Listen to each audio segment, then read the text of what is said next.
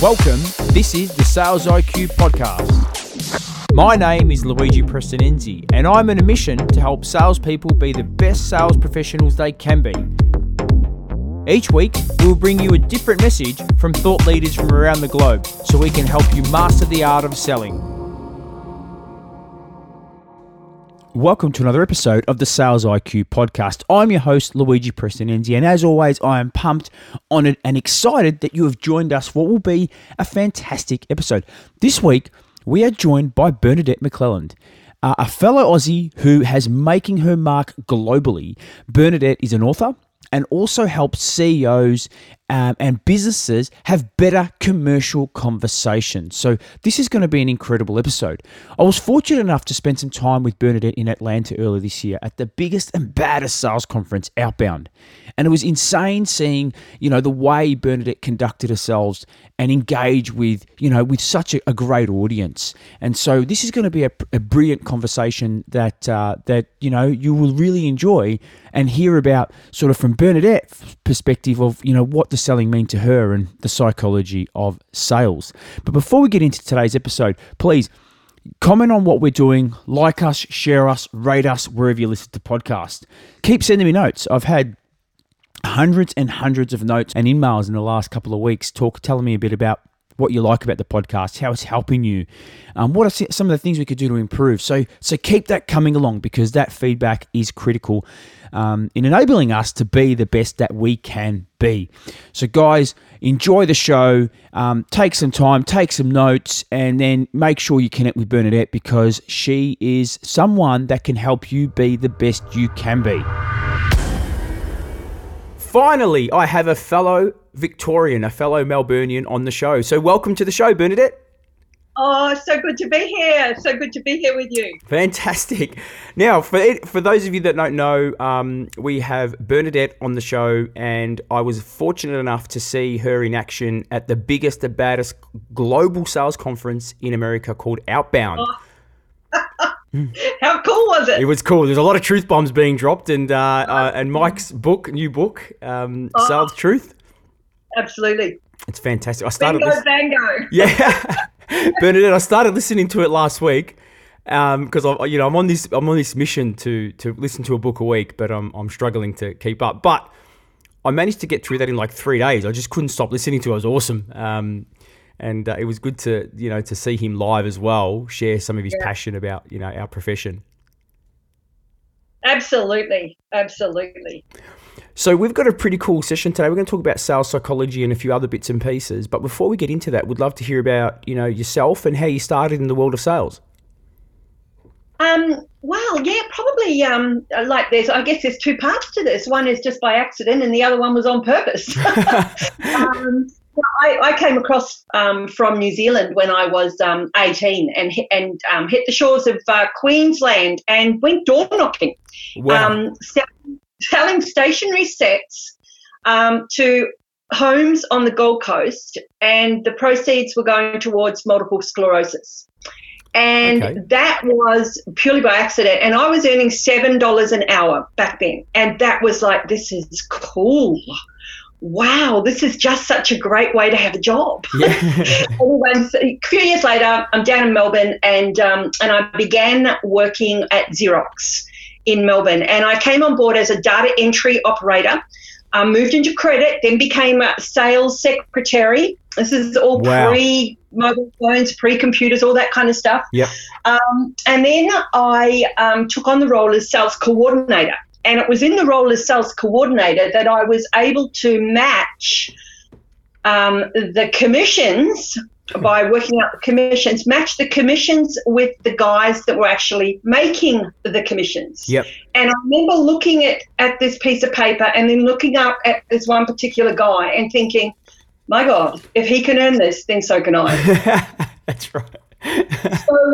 So they had they ran a program for trainees, bringing on new trainees, and it was at that point in time I applied 3 times in the same month to become a trainee, and they kept knocking me back, and they kept, the reason was that I was too nice and I wasn't aggressive enough. Wow. So this was back in the mid 80s. Yeah. So I actually marched down the hallway to the managing director's office, and I actually showed him how aggressive I could be, and I got the job.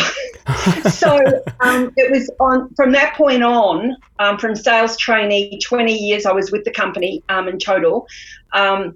Loved it and left as one of the most senior sales executives in one of the specialised areas. So I then took, a step out and started working on my own.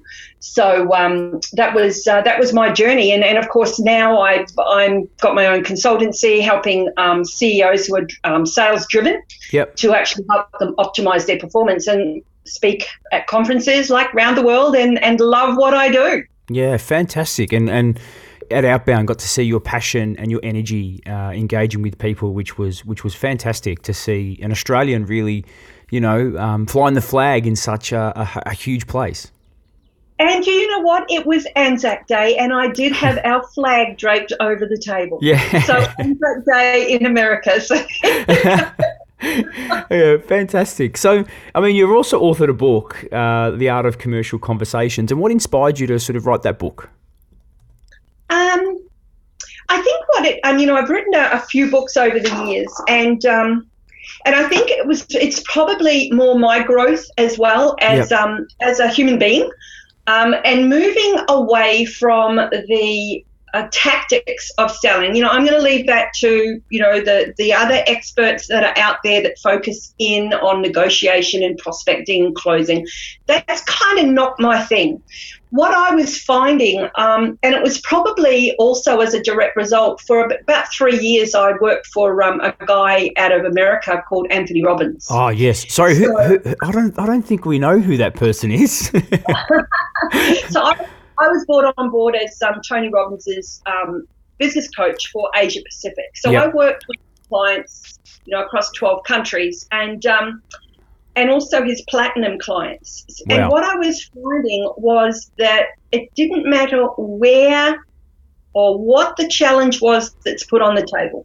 It didn't matter at what point of the business that particular person was stuck. And the same with sales. It ultimately came back to their psychology. Yeah. And so, we bandy the word mindset around a lot, and we also bandy the word motivation around a lot. And both of those words are important. Motivation stands for, a motive for your action. So what's your reason behind your action? But psychology digs in deep as to the behaviors and what is truly preventing you. And there's lots of different tools that you can use to kind of move people. But also what I've brought into it and bringing into my work even more is the marriage of psychology and neuroscience, along with strategy. So don't get me wrong, there is still, I still work with businesses to get their strategy and processes right, but bringing in the biology, the brain, and our behavior into business is really where the power is. Yeah, fantastic. And just going back a step, right, because Anthony Robbins is probably one of the most well-known professional and personal development people, globally now. Has really created a movement for himself and is a bit of a rock star, right? But during that time of coaching his clients, and you talk about the mindset, the motivation, what were some of the learnings that you had during that time? Look, there's so many, and in the book I actually allude to one of them, and that is, you've heard of Maslow's theory. Yep. Where it takes us right up to self-actualization from survival. Tony Robbins has a model that's very similar. It presented differently, and he refers to that as the 6 core human needs.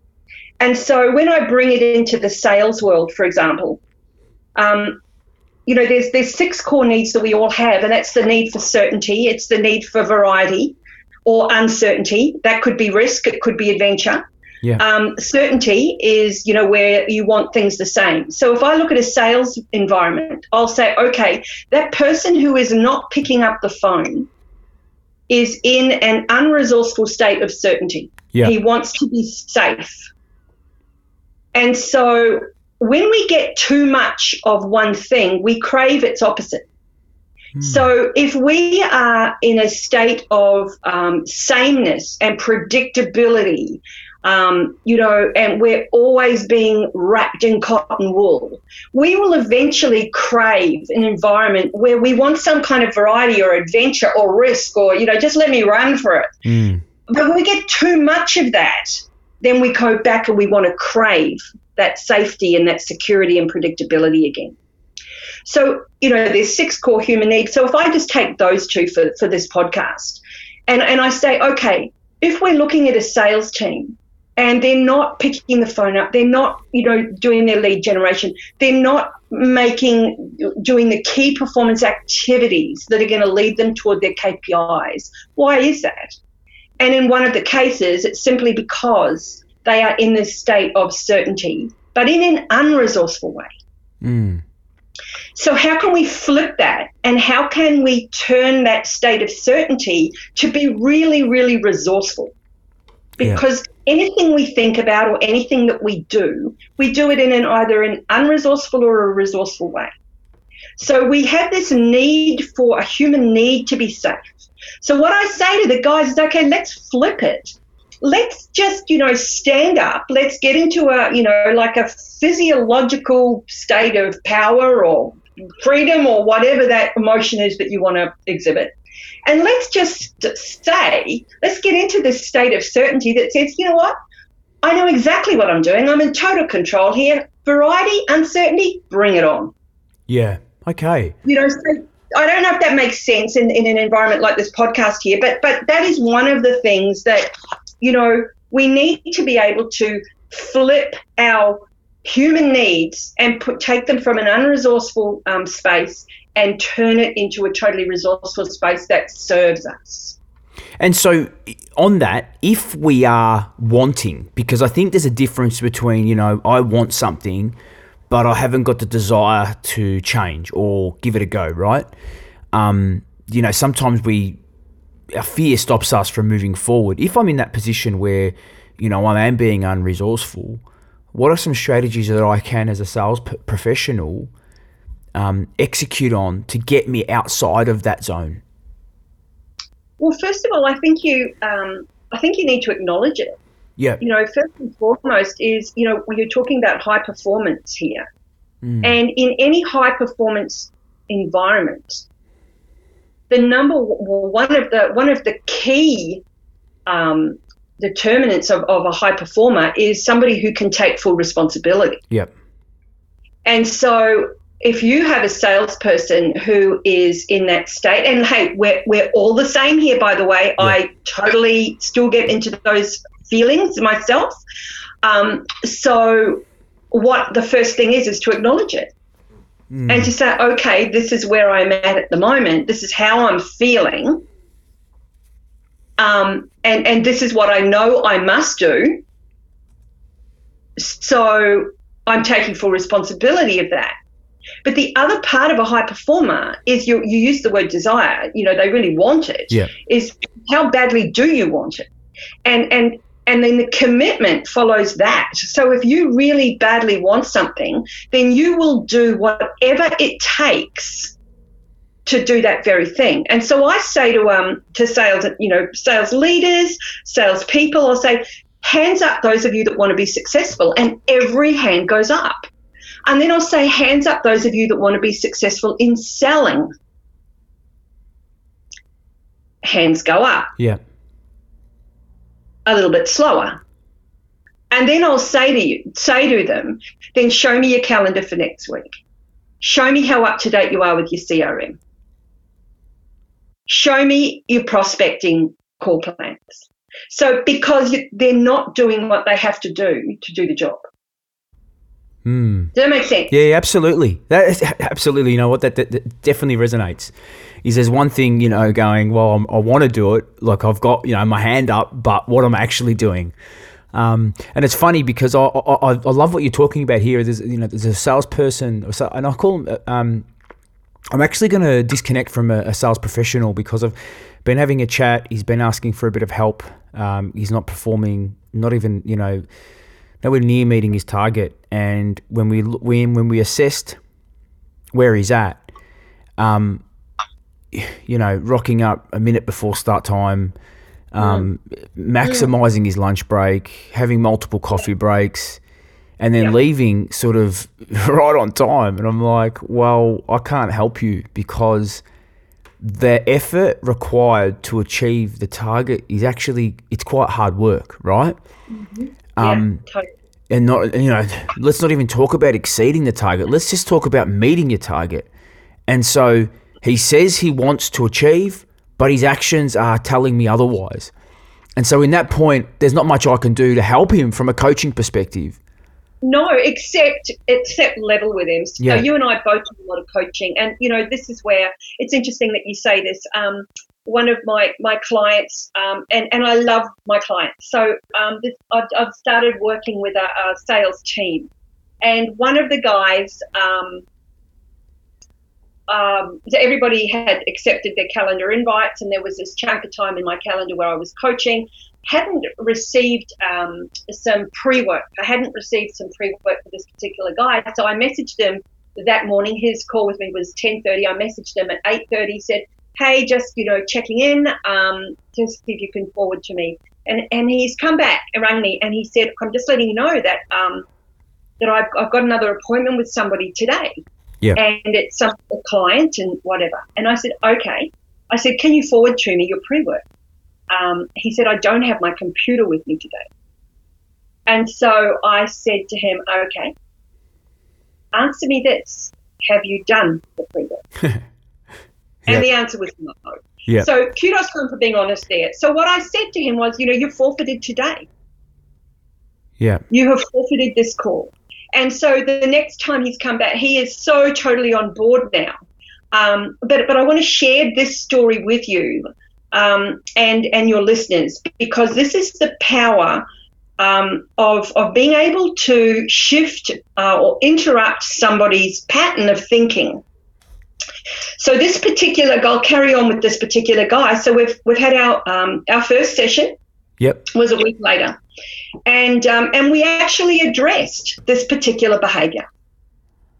And we didn't talk about a deal. We didn't talk about anything like that at all. We actually addressed this particular piece of behaviour in that half hour. So I gave him some homework to do, to actually go and seek feedback from clients, from peers, from management, to do a complete 360. And so our second session was earlier this week. And I'm so proud of this guy.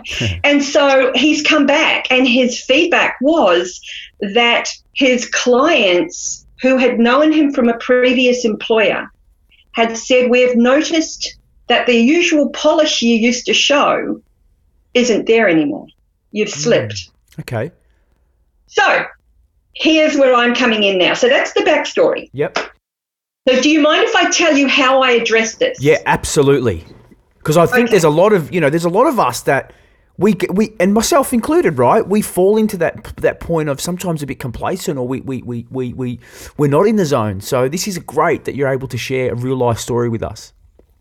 So we all have evidence and reference points of where we have done the very thing we're not doing. Okay? Yeah.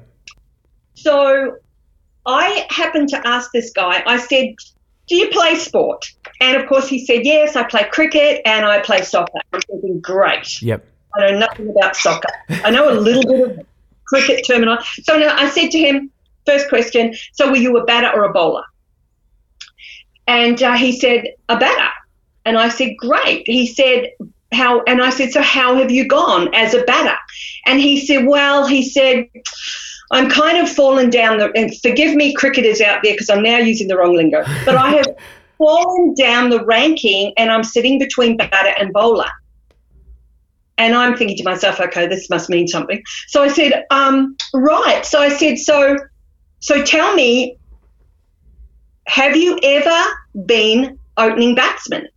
And he said, yes, a couple of times. And I said, how did that make you feel? And he said, yeah, really cool. And I asked something about, I said, so what's dropped you down? How come you've dropped? And he said, And I said, it's a little bit like work. So I said, what was it that made you opening batsman? Like, what made you get there? And he used the word polished. Well, yep. And so now I'm seeing a connection of words. So I said, right, okay, so a polished batsman, what does a polished batsman do? What does an opening batter do to be an opening batter? Skills, turning up for training, team spirit. He rattled them all off. Yeah. I said, okay, here's what's going to happen. I said, how would you like to be perceived as being the opening batter for your global company? And so in a sales environment, I'm talking here. Yep. So that whole metaphor, that whole correlation between, and you could feel the energy on the call between both of us. Yeah. And so now he knows, now he has linked in his mind something that he's passionate about. There's this model that he now has that he's dropped the ball literally in business, and he's also dropped the bat in cricket. Yeah. So what does he have to do to lift both? And he knows what he has to do. Yeah. So his first thing was sending a thank you card to the people that gave him feedback. So that now has created an environment, and a new that particular guy has pulled out of himself reference that has evidence of being that high performer, and now he can relate it to something that he's passionate about. Does that help? Absolutely. And there's so many, like, when hearing your story, and we know, if we go back and clarify a couple of things, there's that willingness to accept feedback. Absolutely. And I get the great opportunity, just like yourself, Bernadette. We get to sit with, people from all walks of life, and it's awesome, right? The learning we get is every day. I learn something new. And there's a particular client that I'm working with quite intimately at the moment, and their highest performer, and has been for a number of years, maybe once or twice, 1 month, or she hasn't been number one. And when I look at her, I spent a whole day with her, and at the end of the day, she said to me, right, you spent the day with me. Her very first question was, what can I do to improve? Now, that, for me, again, it reinforced to say, and I get the opportunity to sit with other salespeople that have been doing their job for 10, 7, 5, 20 years, going, well, what could I learn? I've been doing this. I know everything. And they're polar opposite, thought processes. Yeah. And you've just mentioned that you've got a person that wants feedback, and there's, and I think, who says it? You're listening to understand. I can't remember who said. I was looking at a quote book the other day, and something but that for me is one of the key traits that I see high performers, and not just in sales, but in every aspect of life, is the ones that really embrace that feedback, and take that feedback on board. Yeah, and you know what? We've all had feedback. We've licked our wounds. Yeah. We've got the ego's taken a little bit of a bruising, but those that can get past that, and this is another one of the key traits of a high performer. It's taking feedback is part of it, but the other part of it is resilience. And when we talk about resilience, we tend to think it's bouncing back, or it's that typical meaning. But in the world of selling, resilience has a different meaning. So yes, we get knockback and we get feedback and we get all of that, and we take it. So it's either those that do take it or those that don't take it. But the extended part to the word resilience is not just whether you take it or not, but it's how long it actually takes you to get back up on the horse again. Yeah, absolutely. And so, does that make sense? Yeah, and you know what? I think we're living in a world where there's so much, and I see it. I call it fatigue, and especially because of social media, and there's a whole range of external influences that are telling us to work harder, work harder, work harder. And I think our ability from a resilience perspective is getting a bit more difficult because expectations on us to achieve more and more is higher, right? And, I find personally from a resilience perspective is, do I call myself resilient? I think I am pretty good. I've had those knockdowns in sales. I remember, the biggest impact in my career, Bernadette, was being told you cannot sell. I went for that sales rep's job. I was inside sales. I wanted outside. I wanted the car, that the good old days where the sales rep got the car, they got the phone, they even got the special polo top, right? And I wanted that. And 3 times, the third interview, the lady said, "You're not good for sales." And, this is my, I tell you why I love this story. I haven't shared this story before on the podcast, and I was so devastated because I had no education. I thought, right, I've got to go get some education. That's what I need because, how am I ever going to get ahead in life? And so I went back to uni, and for a few reasons, I couldn't continue after 3 months. And I fell into an admin role, and then before too long I was in sales. Now, fast forward 4 years, I sold back to that company that rejected me. I did a $4 million sale with them, right? So that was the ultimate sales redemption. But, it wasn't until I really took that feedback on board and used it to motivate me. But then fast forward again, and then there's moments in my career where I feel like I've got great resilience, but because I'm so burnt out, because I'm tired and, we're not just selling, we're not just working, we've got family, we've got, the house commitments, there's all these external things that are happening. And my ability to manage through that moment of darkness, and in sales, we can have some really dark days, can be quite challenging. Mm-hmm. Have you had that experience before? Yeah, for sure. I made a conscious decision that I was not going to put myself in a situation where I would get burned out. And there's a couple of reasons for that. One is from a health perspective. So, there's history with me and a business and my health, and we went bankrupt.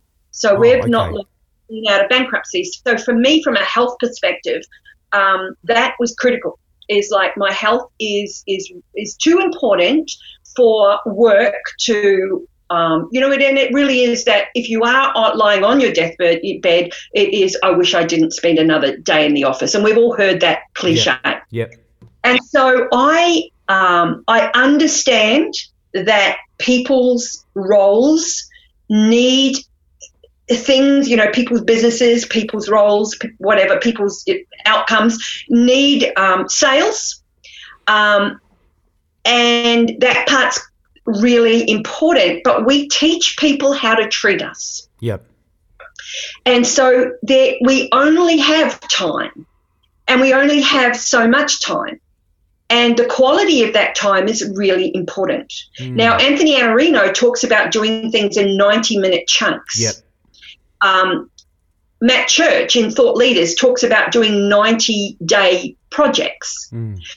So it's almost like there's this, if you can capitalize your time, if you can chunk your time well, and the other part of it is bringing in the neuroscience, bringing in our brain. In order for our brain to function as a high performer and to be decisive, to be rational, to bring in the right level of emotions, it needs to balance out the prefrontal cortex and the limbic part of the brain.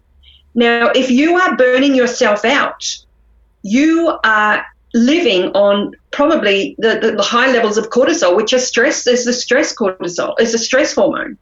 And if you are burning yourself out, you are in survival mode. And when you're living in survival mode, your prefrontal cortex is not operating at the optimal state.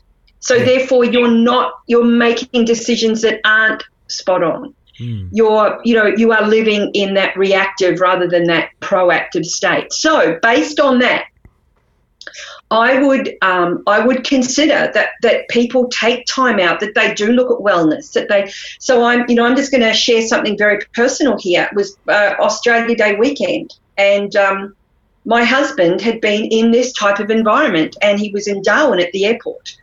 And he had just messaged me. He said, I've just got this email. and I said, "You have my blessing, pull the pin." Yeah. And he resigned, and he's now got another job. He's late 50s. Yep. This fear thing, and I said, it is not worth you being on, having high blood pressure, and our relationship at home being impacted by somebody else who's probably not even giving a thought to you. Yeah. So, I think, and it comes back to that whole thing, have the guts to stand up for yourself, be brave, put your boundaries in place. Yeah. And that's with clients as well as with your own, work environment, and be brave about it, but do it with intention. Yep.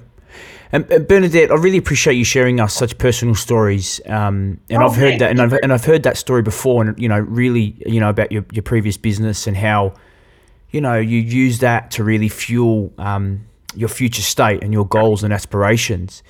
And I want to say that when we refer to high performance, I'm not necessarily, I think people get mixed up and go, well, I don't want to be the number one salesperson. No. That's okay.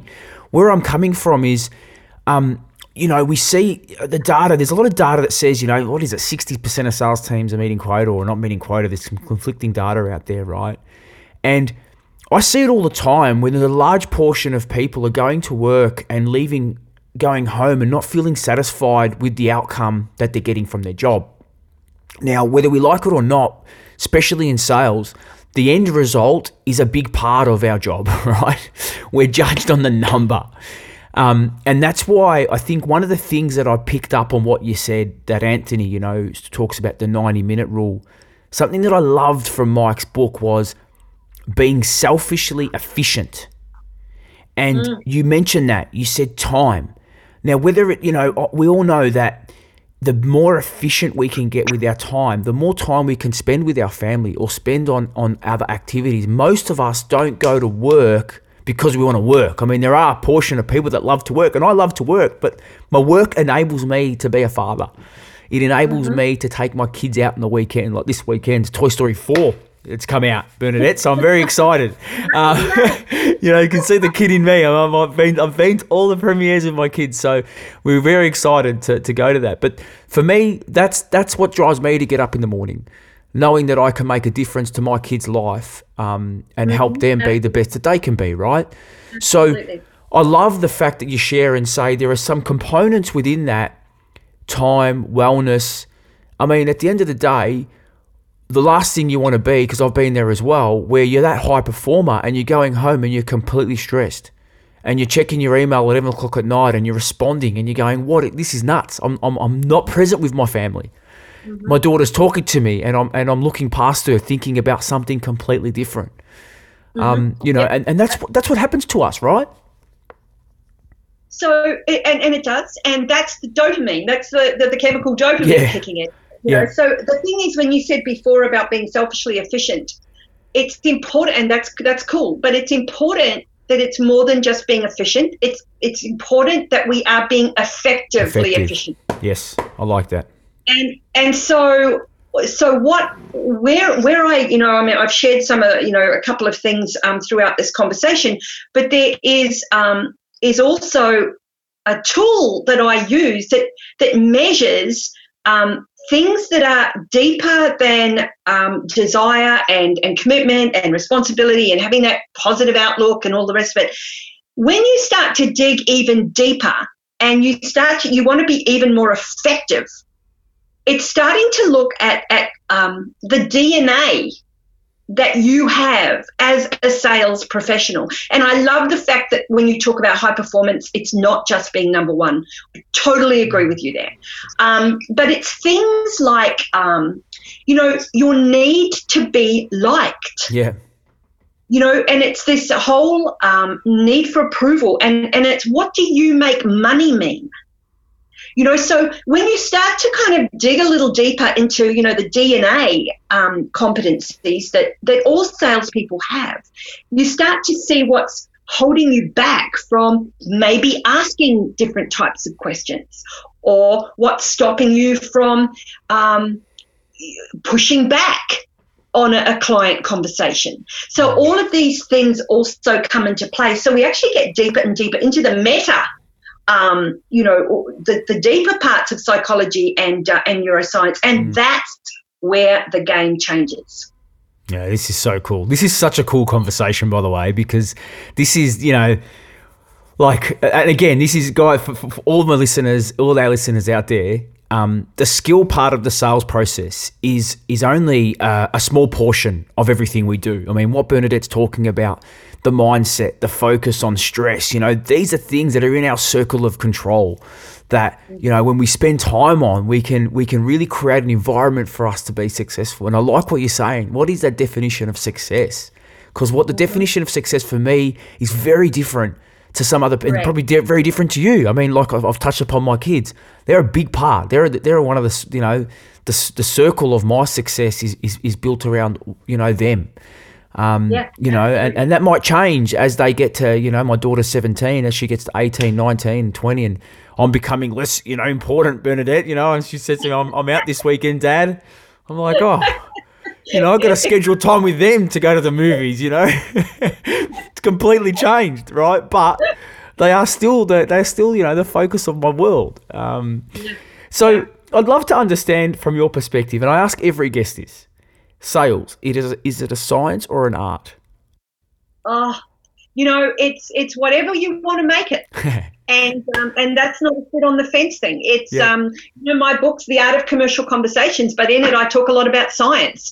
We look at the jobs of the future, and we look to where, the role of all of us is going, and the top three, critical skills for jobs of the future is problem solving, critical thinking, and decision making. And you look at that and think, where's that got to learn how to close, got to overcome the objections, I've got to get on social, where's all that? It's not there. So it's a mix. And it's funny you say that, because I do skills matrix for a client, and after interviewing a bunch of people, problem solving was like highest on the list, and the sales skills were like the last 3 or 4 on the list. So everything else was multitasking, critical thinking, all those skills that, primarily back in the day, like when I was, I'm not that old, but when I started selling, it was all about, you're right, closing options, techniques, handling objections. So it's really interesting how the world is, the world is changing. I think the fundamentals of sales are absolutely still the same, and I'll argue that till, I love that debate. I will absolutely agree with you there. From way back, we've always been taught, find the problem, find the problem. Because that's what we are actually selling, change. And all of us, it doesn't matter what our product is, we're selling change. So if you think of, find the problem, solve the problem, that is a salesperson's biggest, when we talk about jobs of the future, biggest skill is problem solving. Absolutely. So, it's a bigger picture than just selling. And so in your career, has there been one particular, person that's influenced you and had a real impact on you? And if so, why? In my career, I would like to say, in my corporate career, I'd like to say yes, but I, to be honest, the answer there is probably no. Okay. I think where the people that have influenced me the most has been post-corporate. Yep. There's a lady called Jill Conrath. Oh, yep. Snap selling. We love snap selling. Yeah. So how Jill and I met was back in 2000 online, and we reconnected in 2009. Yeah. And I had, disappeared for like 10 years, and I connected with her by buying her book and sending her a thank you, and she came straight back on the email 3 minutes later, said, "Whatever happened to you?" And I'm like, oh my God. So now we started a dialogue, and she invited me to attend a conference in Boston that year, and And my husband said, you've got to go. So my daughter paid for my ticket because we'd not long gone bankrupt. Yeah. So I went over, and I have been going over to those ladies every year now for the past 8 years. Oh, fantastic. Women's sales pros. So Jill Conrath, Laurie Richardson have been instrumental in me as a woman in sales, because here in Australia, they're few and far between. So those ladies have been absolutely instrumental. And secondly is my husband, who has just pushed me and backed me and allowed me to just run with my dream. And so without him doing that, I don't know whether I would be where I am today. No, that's fantastic. I love to hear that. And you know what? Seeing Tim there by your side in Outbound was brilliant. You know, he was out there, he was networking. It was awesome. I absolutely loved it. And look, Jill, yeah, and I like, Jill, and I had the pleasure of interviewing Deb Calvert on the show, from, the author of Stop Selling and Start Leading. And and I love that, the fact that there are so many, and you know what, we're getting better in Australia, but obviously you're right, there, women in sales, we've still got a bit of way to go here. And I love the fact that in America there are so many influential females that are influencing the sales community. And because my and I've spoken about this before with my listeners, but my mum was a pretty instrumental person influencing my career. She was working for Mary Kay, old school, like completely old school, and she was good, top 3 in Australia. But you talk about wellness, she worked so hard, she completely burnt out and had a complete breakdown. And so I've got to, I got to see that the balance of that high performance, that it's kind of, there's a fine line between going a bit too far, right? Absolutely. And I got to see it firsthand as a child, going, you know what, my mum was so good, and it was it was like an addiction, that bang. So what, more people like yourself contributing to our community is fantastic, and I really appreciate the contribution you've made to the community, Bernadette.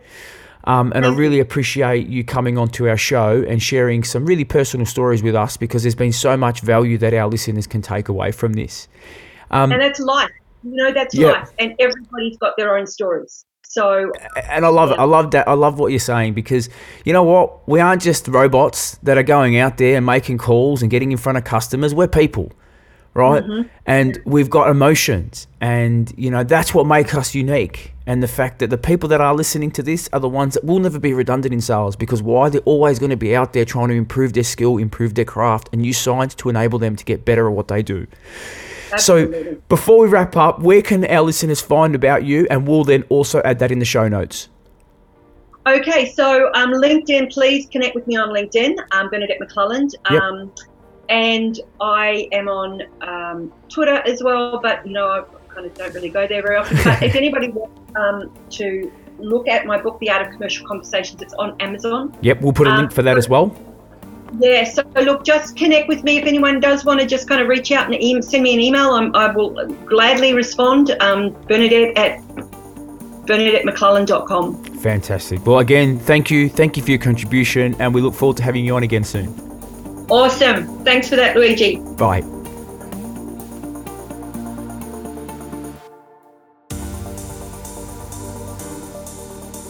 Loved it. Loved every minute of that conversation with Bernadette. What I loved about the conversation with Bernadette was it was raw, it was unfiltered, and it was real. It was authentic.